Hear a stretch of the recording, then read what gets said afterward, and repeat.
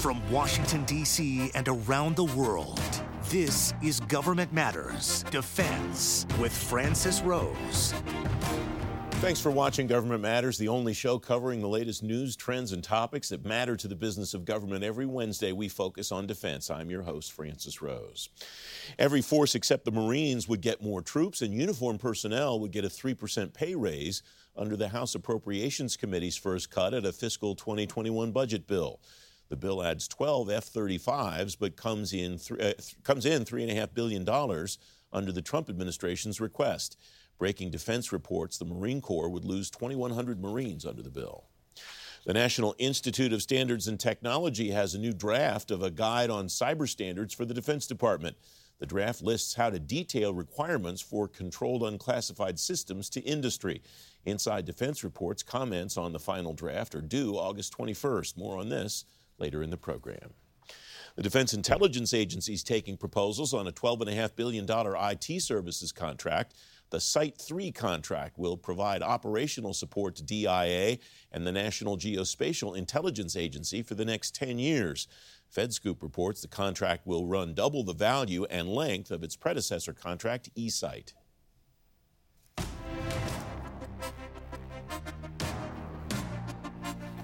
The new superintendent of the Air Force Academy will be Lieutenant General Richard Clark if the Senate confirms him. He served as Commandant of Cadets at the Academy, and he'd be the first African-American superintendent of the Air Force.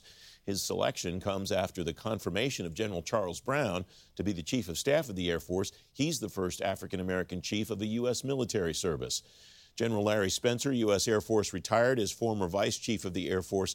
Larry, thanks very much for coming on. Does it look to you like the Air Force and the other services are making progress in their goal of building forces that look like America? I think so. And clearly, obviously, with the selection of General Brown, that was a great start, the first Chief of Staff of any service. And then Lieutenant General Richard Clark, who's been nominated to lead our Air Force Academy. Great choice, great guy. He'll do a great job. Academy grad himself. Just a wonderful general officer and will really do a great job. How far down the talent chain should the forces be reaching, do you think, so that the bench exists for future positions to be able to choose really talented and really qualified candidates, again, that look like America as the branches say they want their forces to look? Yeah, that's a great question. And I think, unfortunately, we generally start the conversation with, 3- and 4-star generals. And that conversation needs to start, as you know, much earlier. Because in the military, it takes 20, 30 years to build a general officer. So those mentors, the mentorship, the conversations, grooming folks, making sure the pipeline is rich with diverse candidates, and then building those candidates up through the system, up through captain, major, lieutenant colonel. You really want a good, strong bench of colonels, representative of the country from all ethnicities, men and women. Those from all parts of the country, not just racially diverse, but diverse in background. That starts really early on and really, I think, culminates around the lieutenant colonel time frame. Are there structural barriers that you saw during your Air Force career that maybe don't pertain necessarily directly to the man or woman involved, a minority or a female, but that tend to have that effect as a whole? Job choices that people tend to make or career choices that people make, things like that, Larry, that the services could maybe be more proactive in trying to address? Yeah, the Air Force, I think, has a unique challenge because if you think about most of the top leadership jobs in the Air Force, the majority of them are filled by pilots, and the majority of those are filled by fighter pilots. You can have a discussion whether that's the best way to go or not, but that's kind of where it is now. And so we don't know exactly why, but a lot of minorities and women don't come into operational career fields and particularly gravitate toward fighter pilot career field. So if you think about if the Air Force, if the top jobs in the Air Force are filled by fighter pilots or at least pilots, and not many minorities or women go into those career fields, then that's an automatic problem. Now, I think, I don't know if it's good news or bad news, but I think that is changing. Space now is becoming more prevalent. Intel is becoming more prevalent. Cyber is becoming more prevalent. So I think over time, there will be a much more diverse leadership by background leading the Air Force. So I think that will help as well. And so I guess it maybe creates two possibilities for the Air Force to explore. Number one, how do we interest minorities and women in those career fields that they don't normally take, not just for the sake of building a 2, 3, 4-star cohort later in life, but for diversifying those career fields. But also, how do we maybe expand the aperture of the kinds of people that we choose from? I remember you and I talked about this the last time we talked off the air. There was kind of a little buzz when General Schwartz was selected to be the chief because he was a cargo pilot and not, as you talked about, a fighter or bomber pilot. So that strikes me more as a worldview or a cultural discussion. Is that a fair read, General? I agree 100%. I worked for General Schwartz right before he retired. The guy's a war fighter. He was special ops, C-130 pilot, combat veteran. I mean, there should never have been any question by anyone about General Schwartz's qualification to be chief of staff. So, yeah, that is a cultural thing I think that we need to overcome. But, back to your original point, recently I spoke to some high school students at the Black Engineer of the Year program. Large gathering of folks, probably 200 juniors and seniors, all minorities, all high SAT. These were great folks. And I gave them a briefing with pictures and movies and illustrations of F-35s and F-15s. It made me want to be a fighter pilot. And after the presentation, I said, okay, how many of you want to be pilots? And not one hand went up. It was amazing. I said, well, what do you want to do if you come in the Air Force? I want to be a civil engineer. I want to be in cyber.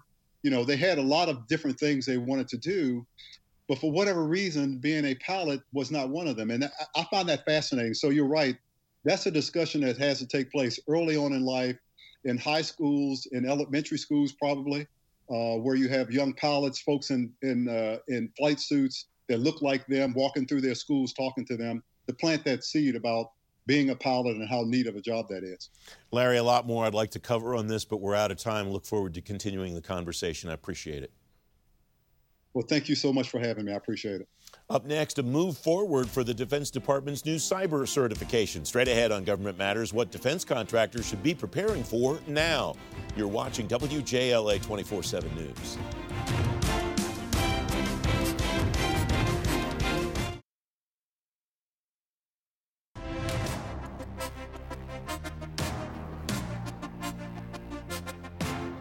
Welcome back. The General Services Administration says it may include cybersecurity maturity model certification requirements in the contracts on the new STARS 3 8A small business set-aside.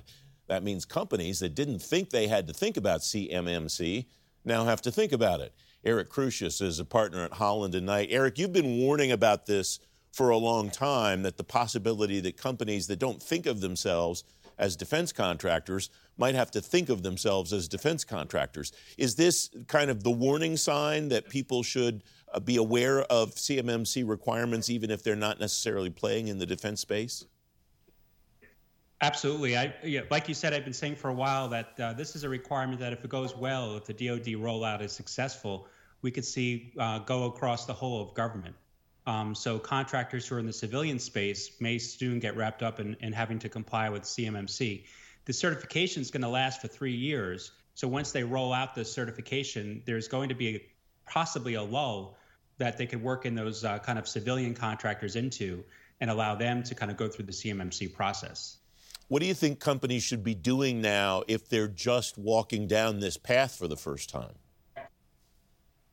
They should really take stock of their contracts and determine, okay, I have these contracts that have this kind of CUI, this kind of DoD information.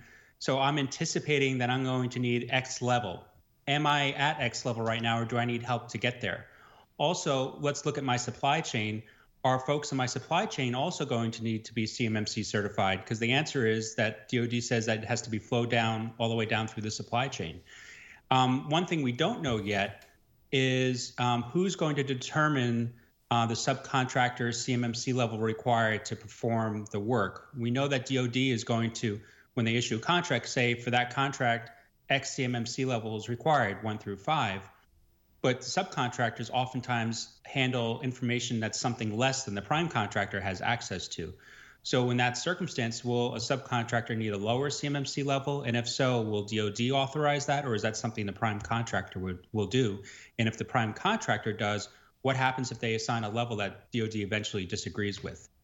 Everything that you just said makes perfect sense, but I want to pull back a step or two, and I'm thinking about this announcement from GSA that they might use this as a measure when they're responding or when they're analyzing vendors for STARS 3. If I'm a company that maybe was on STARS 2 or would like to get on 3, how do I take into account the possibility of CMMC requirements when I'm working on an RFP? Right. So we don't know what kind of level, this is all kind of new, what level GSA would require contractors to have, or if they just require a base level to get on the contract and then they're, off the task orders could be something else. But contractors, I think all across the board, no matter whether you're in the DoD space or non-DoD space, should be paying attention to CMMC and determining how robust are my cybersecurity controls. The good news is we have the model out right now that they're using to determine to match contractors up against. So we know the midpoint level, level 3, is the equivalent of NIST Special Publication 800-171, roughly. So if I was a contractor, no matter my size, I'd take out 800-171. It's a pretty easy to follow guide. And look at the list within the 800-171. There's kind of a list of 110 security controls. Look at that list and see what I'm doing. If you're a good sized contractor, you're probably doing 90+% of those things already. So you just need to kind of look at that gap analysis and figure out, how do I get to that 100%? So then you're ready to go. And you'll have a competitive advantage over others who don't, especially in the civilian space. We saw 800-172 the other day, draft guidance from NIST on CMMC. That's also, the roadmap is here, basically, it sounds like what you're saying. That for the companies that want to try to figure it out, they can get pretty far ahead of the curve by just following the tools that are already out there. Am I hearing you right, Eric? That's correct. And in addition to that, you can hire, whether contractors want to undergo this expense or not, because CMMC is going to be a burden for contractors. You can hire folks to come in and look at your cybersecurity posture and see where your shortfalls are. And there are companies who act as a kind of a cybersecurity back office that enable you to kind of go out and outsource some of your cybersecurity, at least anyway, to make compliance a little bit easier. We have about a minute and a half left, and that's where I wanted to go. Is there potentially a cottage industry here in providing CMMC compliance for companies that can't do it themselves or don't want to do it themselves, where somebody can provide the infrastructure, at least as a service, that a company can just go buy? Or maybe that already exists and I just haven't seen it yet. It has existed to some extent, but I think we'll see it on steroids coming up. There's not just a cottage industry for that. There's a cottage industry for everything surrounding CMMC, helping you get ready for certification, assessing your cybersecurity readiness, all those kinds of things that enable a contractor to say, I am going to be CMMC certified, hopefully soon, once I'm able to be CMMC certified, has a lot of companies kind of cropping up and offering to help contractors with. I would be careful, if I'm a contractor, to look at these companies really carefully. Do they have experience in this area? Have they done certifications before that are similar to CMMC? Because CMMC, as revolutionary as it is in the government contracting space, there have been other kind of certification tests, ISO certification, things like that. So you want to look to companies that have experience in that area. And of course, I would also say look to lawyers and consultants and folks like that who play in this area who can help a company along the way. But all of this, of course, is an expense. And while DoD said that this is an expense that can be borne against a contract, if you don't have a contract yet, it's a significant expense that you're undertaking without the promise of any work in the future. Eric Crusius, thanks very much as always. I appreciate it. Thank you. Coming next, a familiar face performing the duties of the comptroller at DoD. Straight ahead on Government Matters, the new agenda for the temporary CFO. Don't forget, if you miss an episode of Government Matters, you can find it on our website, govmatters.tv. We'll be right back.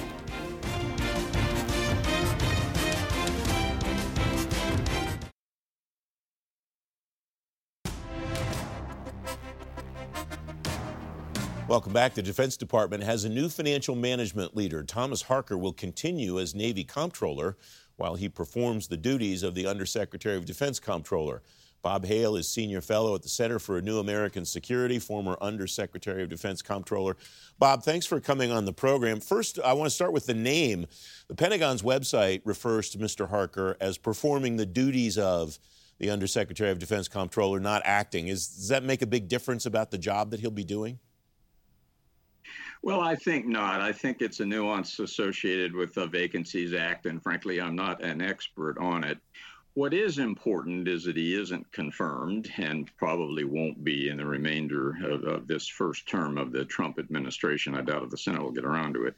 And that, I think, causes problems of two kinds. One, you can keep the trains running, but it's harder to actually introduce anything new or bring about change in the department unless you're actually confirmed. And the second problem is he's still trying to be Navy FM. I doubt he'll have much time to do that, so he won't have much time for that job. Somebody will effectively have to be acting, or PTDO as it's called, in the Navy FM job.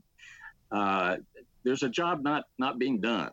And the senior leader, the financial leaders in the department are hard jobs, and they need people. And so I think it's unfortunate that we have this one as acting and so many others acting right now in the Pentagon.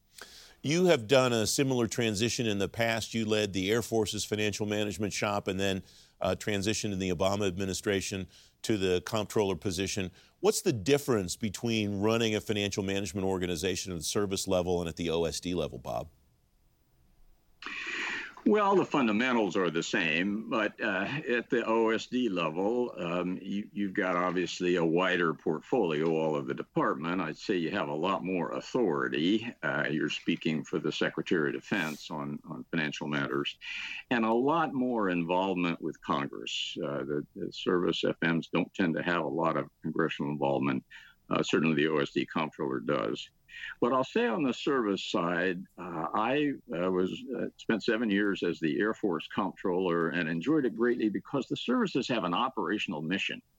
And it's interesting to watch them perform that mission and help them perform it from a financial standpoint. I went through the Bosnian War while I was Comptroller of the Air Force, and it was fascinating to watch the Air Force get ready for and conduct that operation. So I'm glad I had a chance to do both.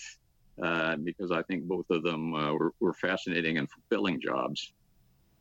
Does that experience give Mr. Harker a leg up because he's already seen financial management from a military perspective, or are the jobs different enough that it doesn't really make much difference, Bob?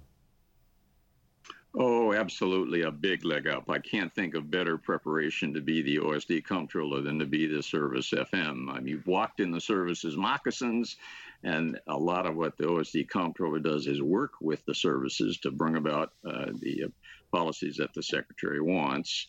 And you obviously know the building, so it's a major plus, I believe, that Tom has his experience as the Navy FM as he takes on these duties. It strikes me, too, that he's got a tremendous leg up because he's got Mark Easton there as his deputy, who's been there for a very long time and really knows exactly the lay of the land. Mark's been working on the audit process since the very beginning, and I would assume that audit is job 1, 2, 3, and 4 for anybody that goes into that job. Is that a fair read? No, I actually think it's not. First off, I'm a great fan of Mark Easton. He's both a former colleague and a personal friend, and I have a lot of respect for him. But in terms of what's the most important job in my mind as OSD Comptroller is making sure that the men and women in the military and the civilians who support them have the financial resources they need to meet the military mission. That's putting together budgets and coaxing them through Congress, and then making sure the money gets to where it has to be on time and in a manner that's legal. That was, and I think for all DoD Comptrollers, audit was a very important one, and I did my best. We didn't get anywhere, although we got close and should have gotten somewhere, I think.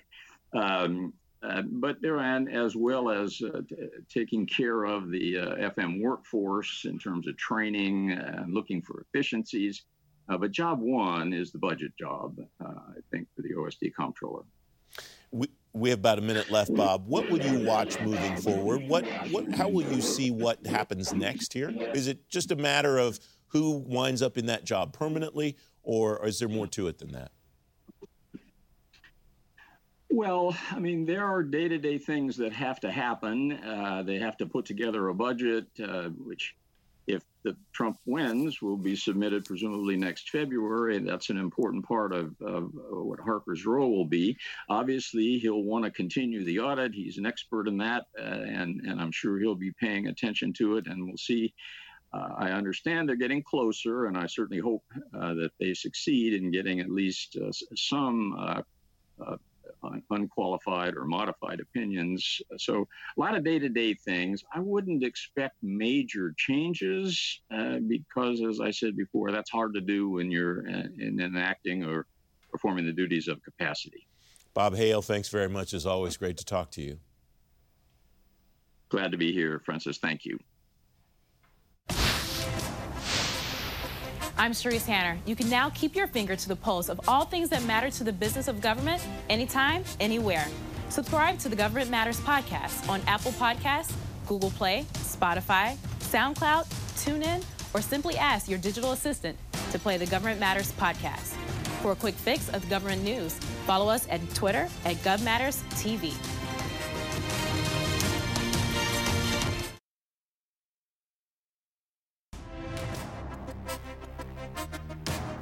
In tonight's event spotlight, the NatSec 2020 Coronavirus and Beyond virtual conference is coming.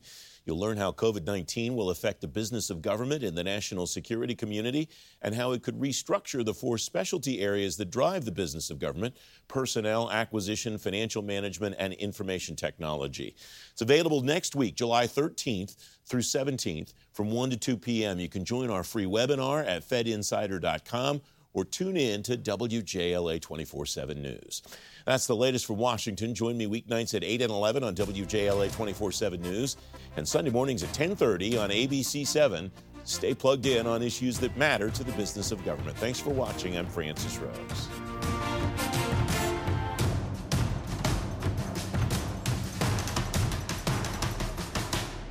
Thanks for listening. Our daily program is produced by Cherise Hanner and Ashley Gallagher. Christy Marriott leads our technical crew.